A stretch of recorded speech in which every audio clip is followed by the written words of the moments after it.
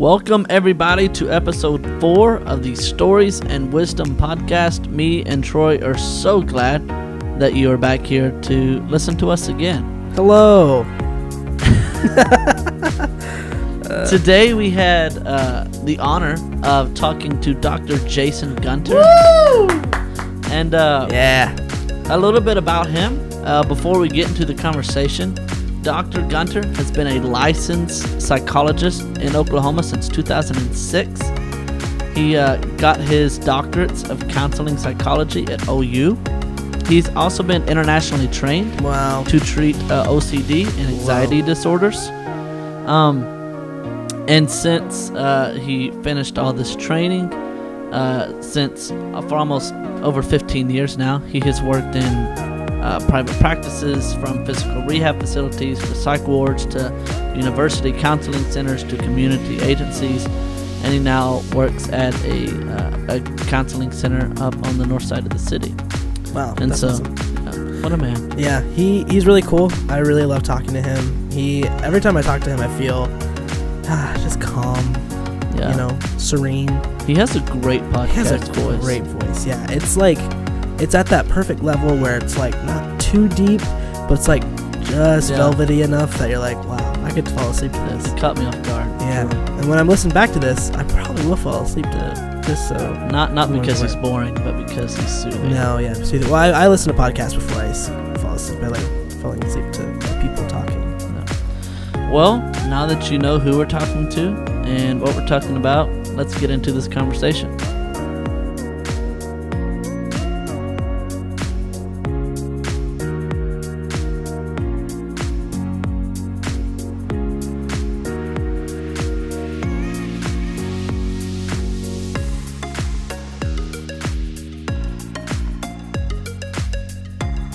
So, Dr. Gunter, if you would start out just by telling us, what are we going to talk about today? Today we're going to talk about forgiveness, which is a big topic, but just in a simple word, forgiveness. Awesome. There we go. So I've learned recently that sometimes I have troubles with forgiveness and grudges, and I tell myself that I have forgiven someone before I actually forgive them, just to continue the relationship for the sake of the relationship. Mm-hmm. So this will be interesting to hear from you today on how can Joshua do better in relationships going forward, actually sitting in those places and forgiving. And, if there's any exes listening to this, they get some interesting scoops on me. But, no. Troy, what do you think about forgiveness? It's hard.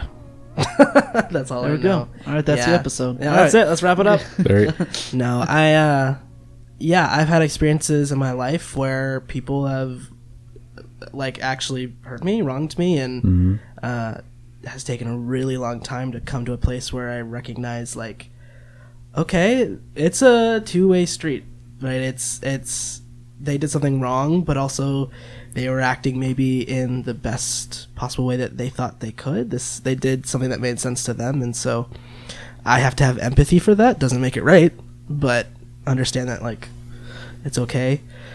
But it takes me a really, really long time. The last time I kind of felt that way, it took me a year to really finally come around to a point where I was like, yeah, I actually hold no resentment for them. And then we became friends again. And it was super healing. And it was out of nowhere. And it was a weird moment where I was like, oh, this is reconciliation. It doesn't have to be a whole conversation. It doesn't have to be anything big or grand. It was just, we talked in the hall at school. That's it. Yeah. And I was like, wow, okay, this is what this looks like.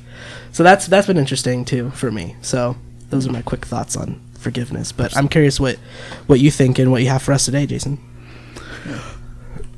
Well, I mean, there's so many ways to go with forgiveness. Part of the reason it is so important to me in my work, therapeutically, there's two different dynamics that I often see. One is, like both of you mentioned, this struggle with, okay, how do I forgive. The idea of it, it keeps popping up. What do I do with that? Does that mean that I haven't really forgiven? And then there's also the dynamic of pushing people to forgive too fast. I think there's a process with forgiveness, and while the command to forgive is so clear from Christ to us, what that looks like in the process is sometimes different than people expect. Well, one of the things I do want to kind of hear you just start out is what actually forgiveness is. Of like, on a whatever basis you understand it, like what actually is forgiveness. The simplest definition for me is forgiveness is letting go of that right to get even. It's letting go of this what feels like a right that I want to make the other person pay, and it's a setting aside of that attitude, of that desire, of that intent in your heart that the other person needs to pay for what they did. Setting it aside. To me, that's the simplest definition of forgiveness. So even within that, I know that before we recorded this, one of the things we talked about is the difference between healthy forgiveness and like true forgiveness and like unhealthy forgiveness. What is that line for you of when is forgiveness healthy and not healthy? So if it would be okay, I want to go into a model of forgiveness. Okay. There's a psychologist. I believe he's retired now. His name's Dr. Everett Worthington out of the University of Virginia Commonwealth, who studied forgiveness for decades. And what I love about him is he had studied forgiveness for so long, and about 15 years into his research, his mother was murdered. Wow. And as he talks about in his book, this idea that he had been researching and wrestling with and theorizing about became real in a way that that you just can't imagine. It was a very senseless act. It wasn't, oftentimes situations like that, there are family members or there's relationship. This was just a random act of someone breaking in and murdering his mother. They were caught, and him having to deal with his forgiveness towards the offender. From his research, though, he came up with a model called the REACH method of forgiveness, and to me it speaks so powerfully to what it looks like to forgive in a healthy way.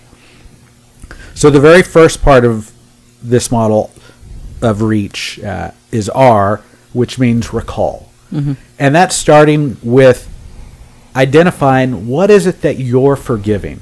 Sometimes in pushing people to forgive, we rush over the fact of we need to pause and think, what is it that I'm wanting to forgive this person for? What is the offense? I'm going to stop, reflect. What is it that really happened that I'm going to forgive?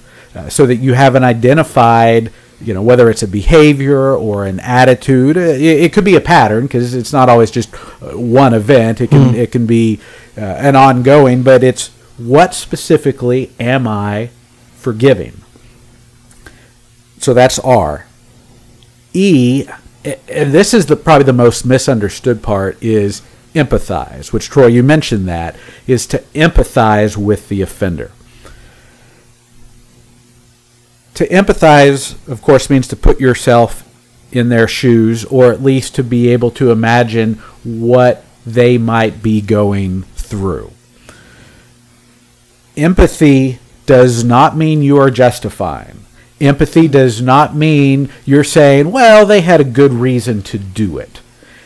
Empathy is a way of no longer seeing the person as a monster. I'm not going to see you as inhuman.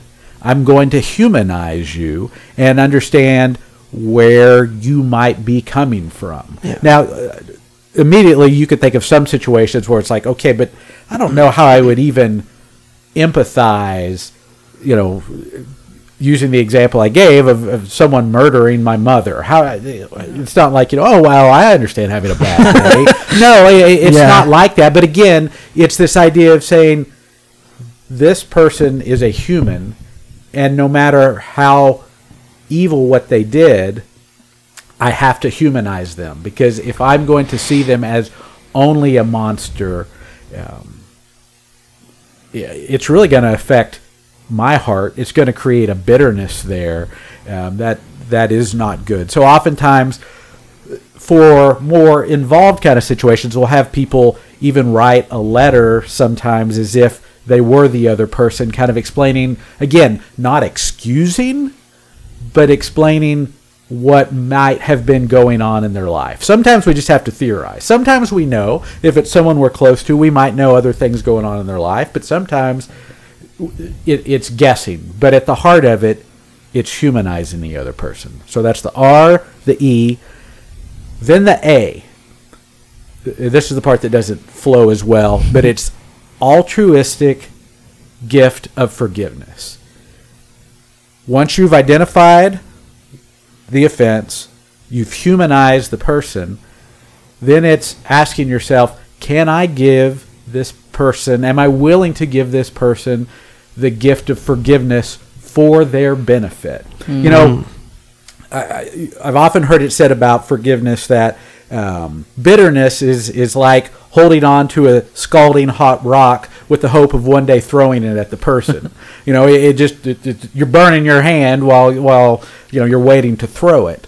And is there a benefit to us when we forgive? Absolutely. It does provide a freedom, but there is something that is more profound about I'm forgiving you for your benefit. I am doing it, yes, it releases me, but I want you to be released as well. And there is something profound about that being your motivation, the benefit of the other person, that just allows that forgiveness to go deeper. And oftentimes when I'm working with people in a counseling setting, we'll come to this point and they'll be like, I'm not sure if I can fully forgive them. And I'm like, that's okay. How much can you forgive them? Because I think sometimes when the hurt is deep, because there's some deep hurts out there, it's, I feel like I can forgive them 30%. Okay, great. Almost like the man who said to Jesus, I believe, help my unbelief. Like, God, I could forgive them 20%. Help me in this other 80%. Yeah. As is almost giving, cracking the door to allow God to build on that. So that's the third part, the altruistic gift. REA, I got to spell this out. C is commit to forgive. And that's the idea that, okay, I decide through prayer and my own reflection, I'm going to forgive this person. Well, you want to express it in some way, not just keep it here in your mind, in your heart, but to maybe it's just writing it out to say, okay, today I choose to forgive Josh. And I write it out. Maybe I write it in my Bible or a journal. Depending on the relationship, it may be me telling you, hey, I want you to know that I forgive you. It may involve telling a friend, but somehow making that commitment. And for some people, something symbolic is helpful, like finding a stone that you keep that represents, this reminds me I have forgiven them. And that then brings us to that last point. And Josh, this taps into what you're saying, the H. So REACH. Hold on to forgiveness. I think this is one of those parts that we don't think about within the church. My least favorite phrase is forgive and forget. Forgetting just does not happen. That's not how we're wired. We're wired to remember pain. That's not something we can control. We can't control whether I remember it. You get hurt, you remember it. That's just part of, touch a hot stove. You remember, I don't want to touch a hot stove again. So there's no way there's nothing that commands us to forget.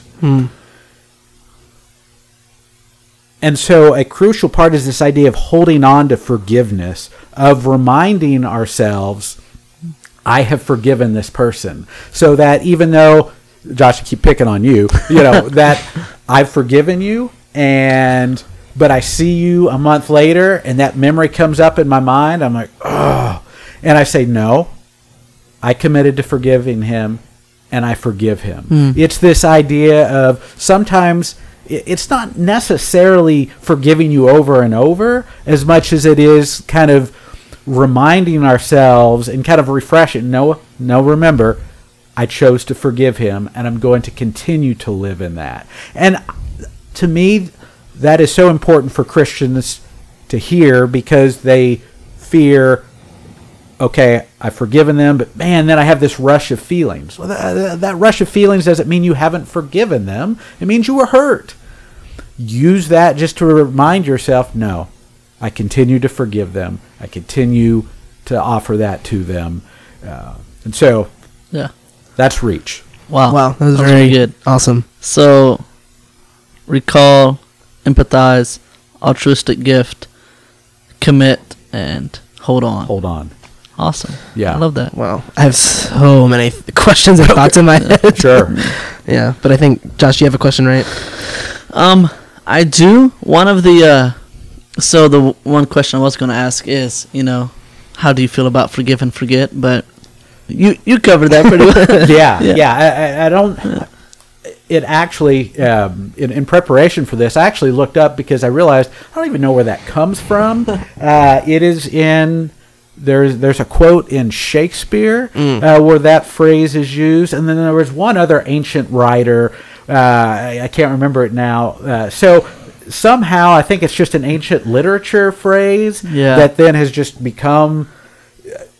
And I hear people say it all the time, even in therapy. People say, I know I'm supposed to forgive and forget. And I'm like, that is not... Yes, we are to forgive as Christians. That is at the heart of who we are as believers, forgiveness. But forget the idea of, I need to forget it. What's the scripture where God talks about forgiving and throwing...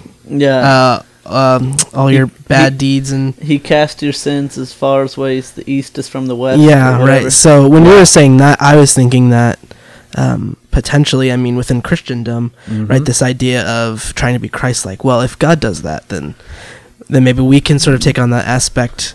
But I think it's really interesting that you brought that up, because maybe that's not an aspect of God that we're supposed to enter into completely. Does that make sense? Yeah. Because I can't think of any other place it talks about God being that way. Yeah, but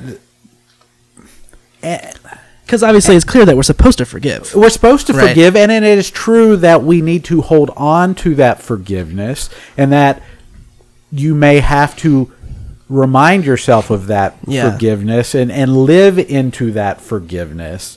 So, to that extent, yes. But the idea of you better make sure you don't think of it again. Yeah. No. That's we don't have control over the thoughts that will pop back up into our memory. And again, particularly the deeper the pain, it's in there. Now, don't get me wrong. There are times that I believe God sets people free from that, so it just does not burden them. But just as many things in life, some things He immediately takes away. Some things are there as a process, and we're continually having to hand it over to Him. Yeah, I constantly feel guilty when I'm not able to just completely forgive. And so I think your way of describing it as like percentile or as a process, I think is really interesting. Like, I think that helps me of thinking about it as like, well, okay, maybe I can't forgive this person for entirely what they've done, but maybe I could give them 15%. Maybe I could give them 30%. Maybe I can meet them halfway in this sort of like conceptual idea of forgiveness. But that really helps me. I feel like that is a very practical way and a healthier way of viewing it, I think, because I think with Christianity, because forgiveness is a mandate for us, I think a lot of people like myself feel that guilt of like, well, if God doesn't take it away, then, you know, I'm not, you know, maybe authentic enough, or I'm not being vulnerable enough when, you know, I'm trying really hard to forgive. I'm trying really hard to show up and say like, God, like, heal me from this, and it's not happening. Yeah. And maybe God is trying to meet us in that process and say, okay, well, you need to forgive this person 20%. And I'm going to meet you in that, and we're going to work towards full healing, but it's going to take a minute. Yeah. Because there's some things you need to learn, or there's some things I need to teach you, or I don't know. So I think that is a really, really awesome way of viewing it, and I've never thought about it like that before. Yeah. And the other thing that comes to mind, and this is really a whole separate topic, is, you know, in the topic of abuse, people who have gone through, you know, and I'm thinking childhood abuse and things like that. Sometimes some well-meaning Christians will run in and want to say to the person, well, you need to forgive the offender. And I totally believe that is part of the process. But one of the things working with people who have been in those sort of abusive situations or those sort of hurtful situations that people don't realize is so often people in abusive situations assume they're the one to blame. They're the one who, you know, if I hadn't have done this, I wouldn't have been abused. I would not have had that happen to me. And so when you rush to forgiveness, it's as if you're focused on, hey, you did wrong, you need to fix it, as opposed to the fact that, no, they need to first of all recognize what is it that was wrong. So this goes back to that R part of recalling and helping the person who was the victim of abuse realize who actually was responsible here, and that's them. So when you rush to abuse, rush to push a person who's been abused to forgiveness, they haven't even settled in their heart who's responsible. They're still blaming themselves. And so that's why, again, while forgiveness is what we are called to, with certain hurts, you've got to go through a process to help a person even be close to ready to be able to let go of that bitterness, because they're still blaming themselves. They think they're at fault. Yeah, so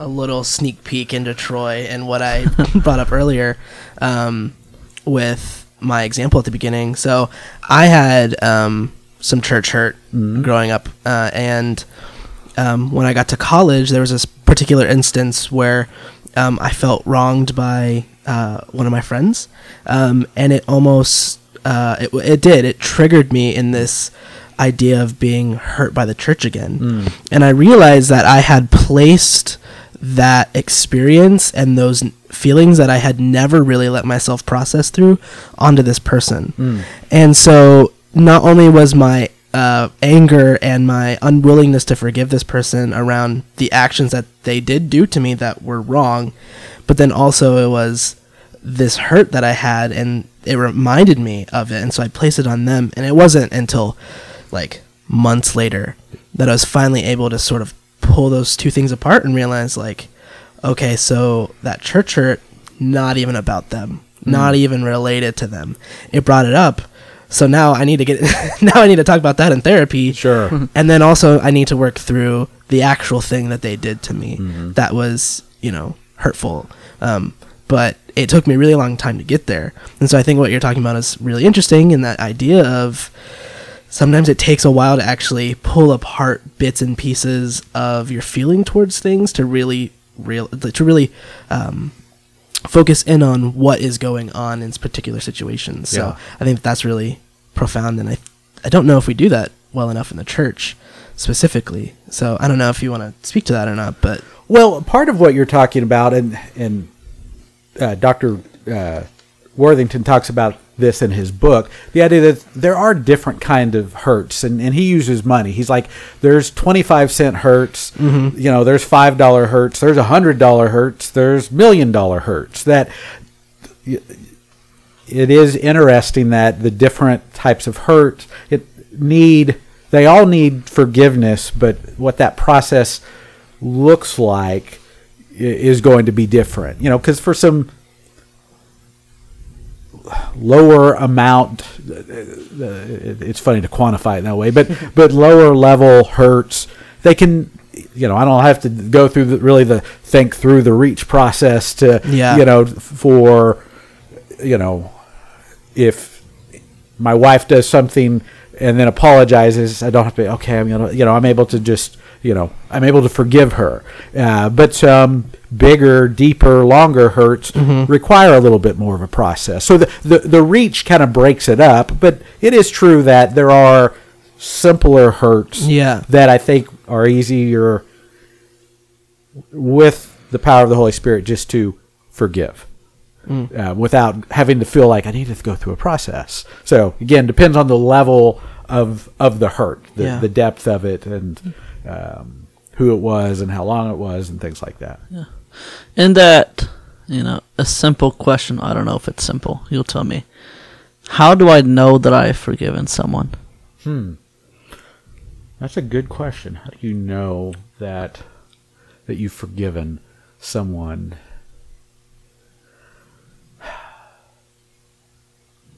I do give a lot of credibility to the act of the will, that how willing am I to offer them forgiveness in my spirit.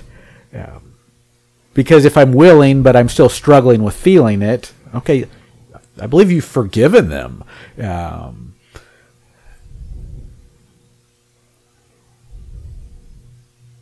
And even with the example that Troy gave, to feel like, God, I don't know if I can forgive them, but I'm willing to start. So, God, I feel like I can forgive 30%.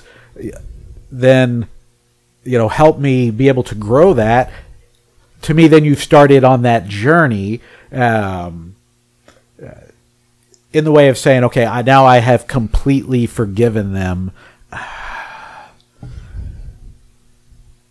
I don't know if I would tend to get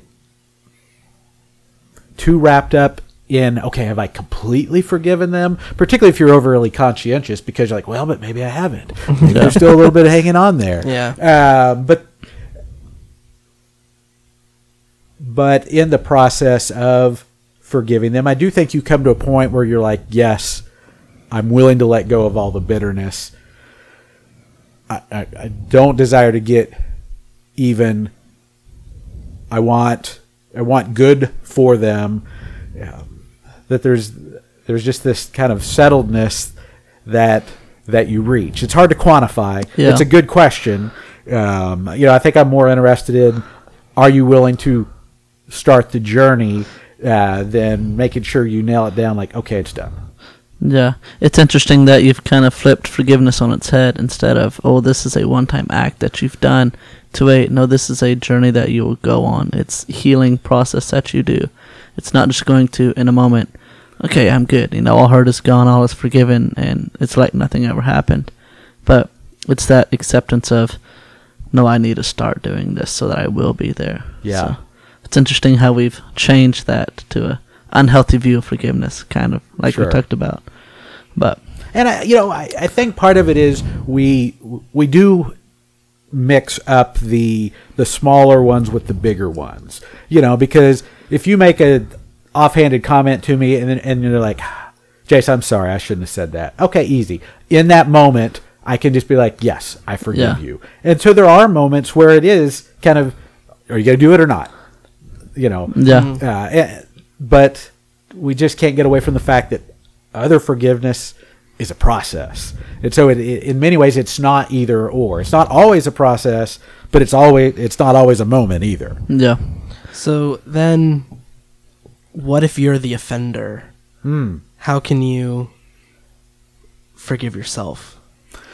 Does reach pertain to your own feelings? Or maybe you haven't even offended someone. Maybe you haven't even done something, but your own sort of self is wrapped up in this idea that you are unworthy of forgiveness. So you can't even forgive yourself for the quote-unquote bad things you've done.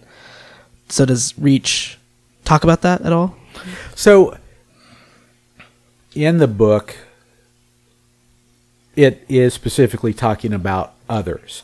That being said, I probably use, in a therapeutic way, I use it about half the time for self-forgiveness, which in some ways sounds funny, but it is talking about dealing with the guilt and shame that we feel for whatever it may be, whether it's an actual I did something wrong and I'm having a hard time forgiving myself, or if you're dealing with false guilt. And honestly, deal with those a little bit differently, because when you have engaged in an offense or done something wrong, I think Reach really applies, because you identify, okay, this is what I did wrong, understanding, am I willing to, offer myself forgiveness? And then, my goodness, that committing and holding on to it is so important, of reminding when you start feeling like, man, I can't believe I did that, to be like, no, I've forgiven myself. God has forgiven me. Perhaps even the other person's forgiven me. I'm going to hold on to forgiveness. And having to, in many ways, remind yourself of that over and over again. I mean, I think we have to do that even sometimes with the forgiveness that Christ has. No, He's forgiven me. I'm washed clean by the blood of Christ because of what He did. Because Satan loves to bring up, oh, remember when you did this? I can't believe you did this. Wow, what kind of person would do that? Holding on to the forgiveness of Christ and reminding ourselves of it is just as important. So yes, I think false guilt we deal with a little bit differently, when it's just like, man, I just feel guilty. Well, what'd you do wrong? Well, nothing, or we can't identify anything. You deal with that a little bit different, because that's dealing more with kind of a shame issue, and you don't want to get caught up in forgiving something that there's not really an offense, because then you're creating a problem that's not really there. You want to deal more with that acceptance and grace when you're dealing with shame. But if you've got a real offense that you're trying to forgive yourself, Reach is great to apply personally as well. Yeah. One kind of taking a sidestep here from, and when you were going through the aspects of Reach, when you got to altruistic gift, one of the things you talked about is the benefit it is to ourselves and forgiving. And one question that I wonder if you have an answer for, like, we understand there are psychological and mental benefits and emotional benefits, but like, are we physically, like, health-wise impacted by holding on to unforgiveness? And is there something healing even physically about forgiving? There are, at the moment. It's one of those things where I have read the research on it. I cannot remember it right now, but there are actually very clear health benefits to, just your physical well-being, illness, to be a forgiving person, to live in that forgiveness ultimately that comes from Christ, but to live in forgiveness that brings about better health. And again, I can't think of the specific outcomes, but yes, it is a tangible benefit to us, as well as to the one you're in a relationship with. But definitely to ourselves, it does benefit your health. Some other that's really interesting to hear, that we often sit in, forgiveness frees your mind and it frees your heart, but also, it makes you a healthier person, physically. You become healthier for this. That's interesting. One of the in my studying, I looked at what a lot of people who knew what they were talking about, and people who didn't, what they defined, what the attributes of a forgiving person is. And so I have some of those, and I want to hear your thoughts on, so Princess Diana said, the attribute of a forgiver is happiness. Gandhi said it was strength. Bruce Lee said it was courage. Alexander Pope said it was divinity. Mahavira said it was love. What do you think the attribute of a forgiving person is that we can start to model? You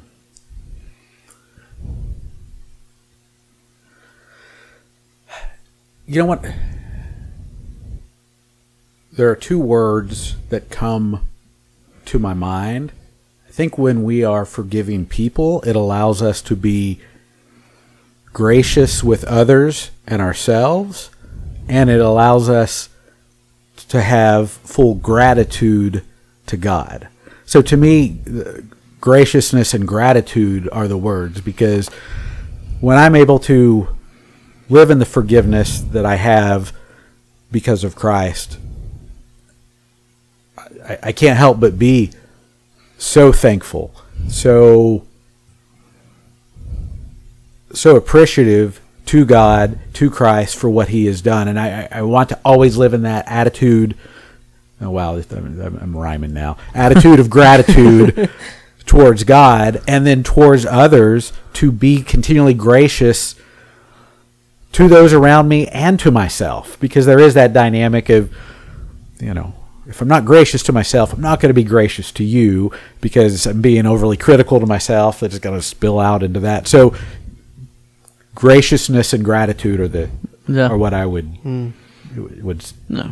label there. Yeah, I like that.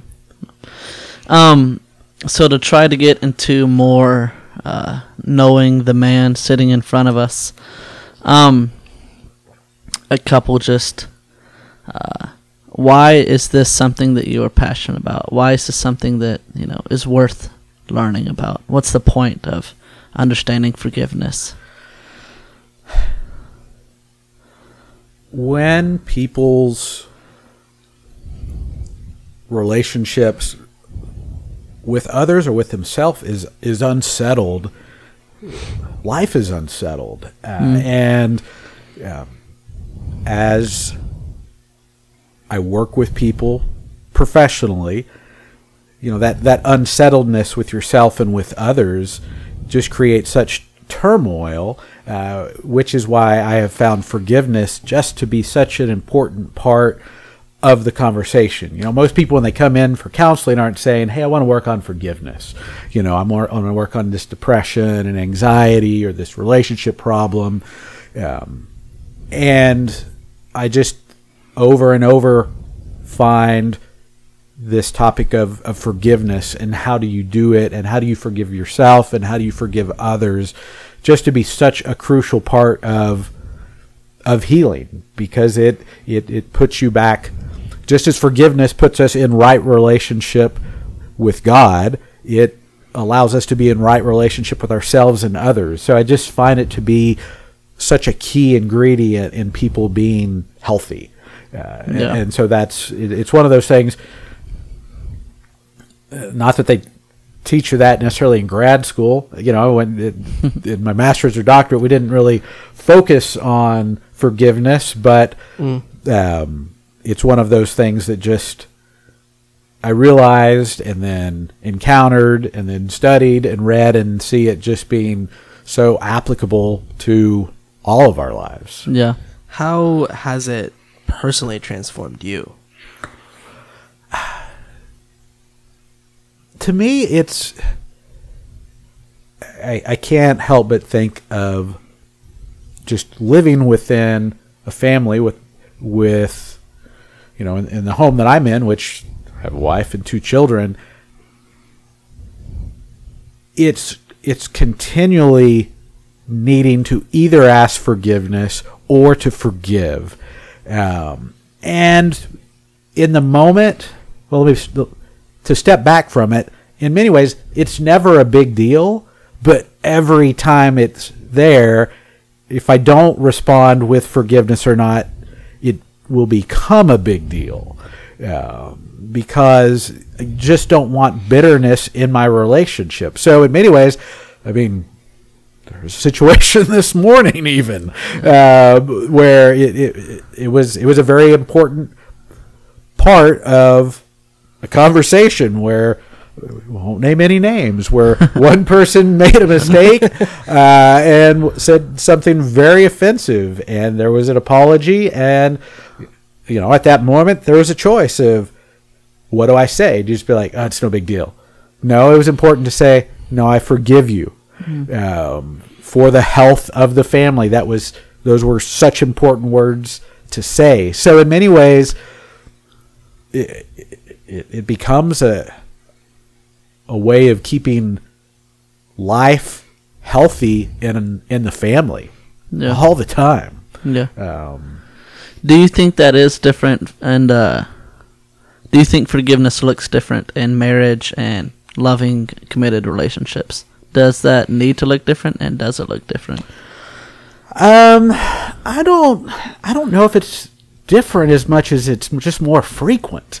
I mean, because my goodness, I could think very painfully about a situation where this a couple of years ago where I shared something with someone else that I shouldn't have. It was within the church context, and I remember seeing that person and having to apologize. And it was painful, but it was important and it was healing. But in many ways, I do that all the time within my family. Meaning, within the marital context, it happens a lot more frequently. But it's the same dynamic with my friends. I just don't have as many opportunities to offend them. So it's more about frequency than it is about it's different. Yeah. I mean, there's a level of intimacy there, which makes it, in many ways, easier to accidentally step on the other person, figuratively speaking, and offend. But I don't know if it's really different quantitatively or qualitative. I don't know which word, but I don't know if it's really that different. It's just more frequent. Yeah. So what is the point of forgiveness in the church, though? I'm curious about how we can be better stewards of that, and how as a community, right, maybe there are obviously individual interpersonal relationships, but how as a community can we begin to forgive each other? Man, and the first thing that comes to my mind, going back to that second part of the model, is that empathizing, is this idea, and that triggered a thought in me, of giving other people the benefit of the doubt. Assuming the best, that when I'm offended by someone in the church, because it happens, and it is easy. It's easy, particularly if they're not maybe in my closest circle, but extended circle, just to stay away from them and assume the worst.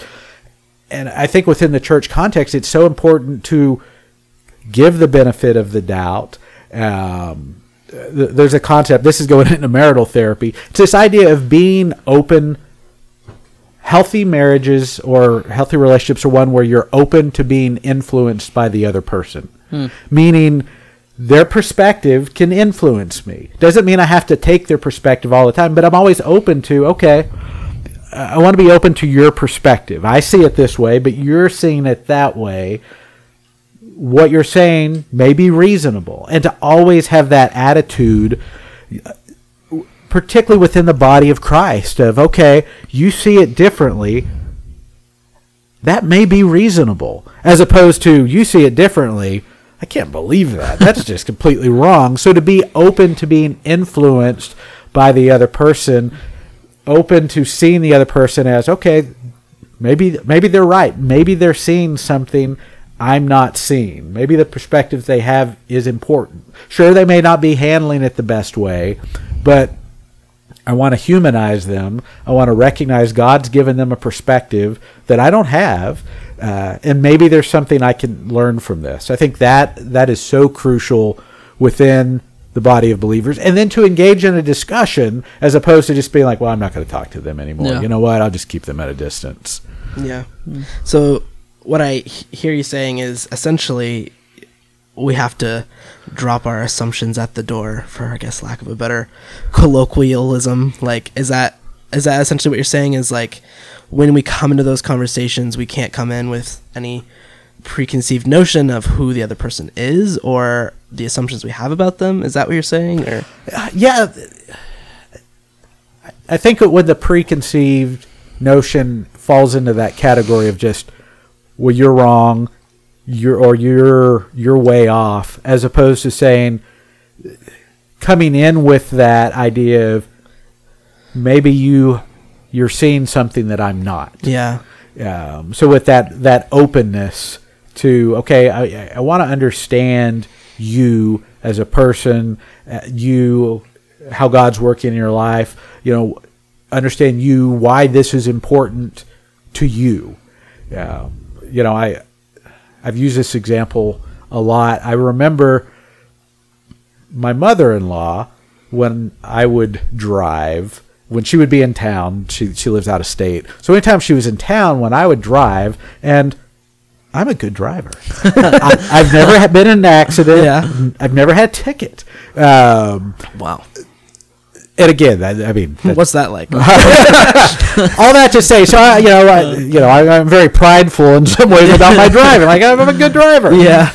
But when she would visit, as I would drive, she would be like, and like grab and reach, and I'm just in my mind, I'm like, calm down, I know what I'm doing. And then I remember having a conversation with her that early on in her childhood, she was in a bad car accident. Gotcha. And that softened my attitude, because like, okay, I was just reacting to her behavior, of being tense. And then when I find out that tension has nothing to do with me, it has to do with just her experience makes her more tentative in a car. It doesn't matter who's driving. And so that helped soften my attitude, because I was able to empathize with her behavior. I still don't like it, but it helps me understand her as a person. It humanizes her, as opposed to just seeing, this is about me. If you really trusted me as a driver, you wouldn't act that way. Yeah. It has nothing to do with me. Yeah. And also, in a different step in a Christian context, what if we have projected that God is the one who has wronged us? How can we, forgive God, for lack of a better term? Like, what if I, have began to believe that it's God's doing that caused this traumatic experience and caused this hurt? How do I walk through the healing of that? Yeah. Yeah, which, my goodness, that's a clearly the idea of forgiving God doesn't quite fit. Yeah. Because that would assume God is doing wrong. To me, that is where Psalms, Lamentations comes in, because there is such freedom in the Bible for people to wrestle with hurt and God. Why did you allow this to happen? Why? Where were you? You were silent. You didn't intervene. Where were you? And to me, part of the healing is recognizing there is a freedom to wrestle with that, as opposed to have to suppress that and say, no, don't think that, don't feel that. But that God wants us to engage with Him honestly. He wants to work with where we are in our pain, not, hey, you need to get rid of that hurt, get rid of that, frustration, and then come to me. He's like, no, come to me with it. And that, honestly, that's where I then, like, in those times in my life where it has felt so confusing why God has not answered this prayer, God has not delivered me from this, or things are going this way, I love to use the Psalms now for prayer. And I read them as my prayer. I'm like, oh, this is exactly what I'm feeling. Yeah. And if it's in the Bible, I can pray this. I can say, God, where were you in this time? Why? And then to allow that process, because I've gone through that as well, and that was a couple-year process of God answering that. And so creating the space for people to get there. First, to be able to express it, and then allowing them to wrestle with it while they wait for God to begin to bring some clarity. And when I say clarity, I don't mean always a neat little packaged answer, as much as I mean a deeper understanding of who God is and what He may be doing. Yeah. I like that. Well, cool. Yeah, That's awesome. as we come to trying to wrap this conversation up, two of the things I want to ask you. First, is there a question that you wish you would have been asked, or an answer you wish you could have given, or something else you wish you could have added that you did not get to at this point? There's nothing I could think of at the moment. Nothing's popping up in my mind. No, I can't think of it. All right, Cool. There we go. Wow. So we're just great at our job. That's right. Those are good questions. Yeah. So a question that we like to end on, because you have an apparent awareness of this, is that as a species and as a people, we are often find ourselves hopeless. And so in this specific lesson of forgiveness and healthy forgiveness, where can we find hope in this as a people? Our hope,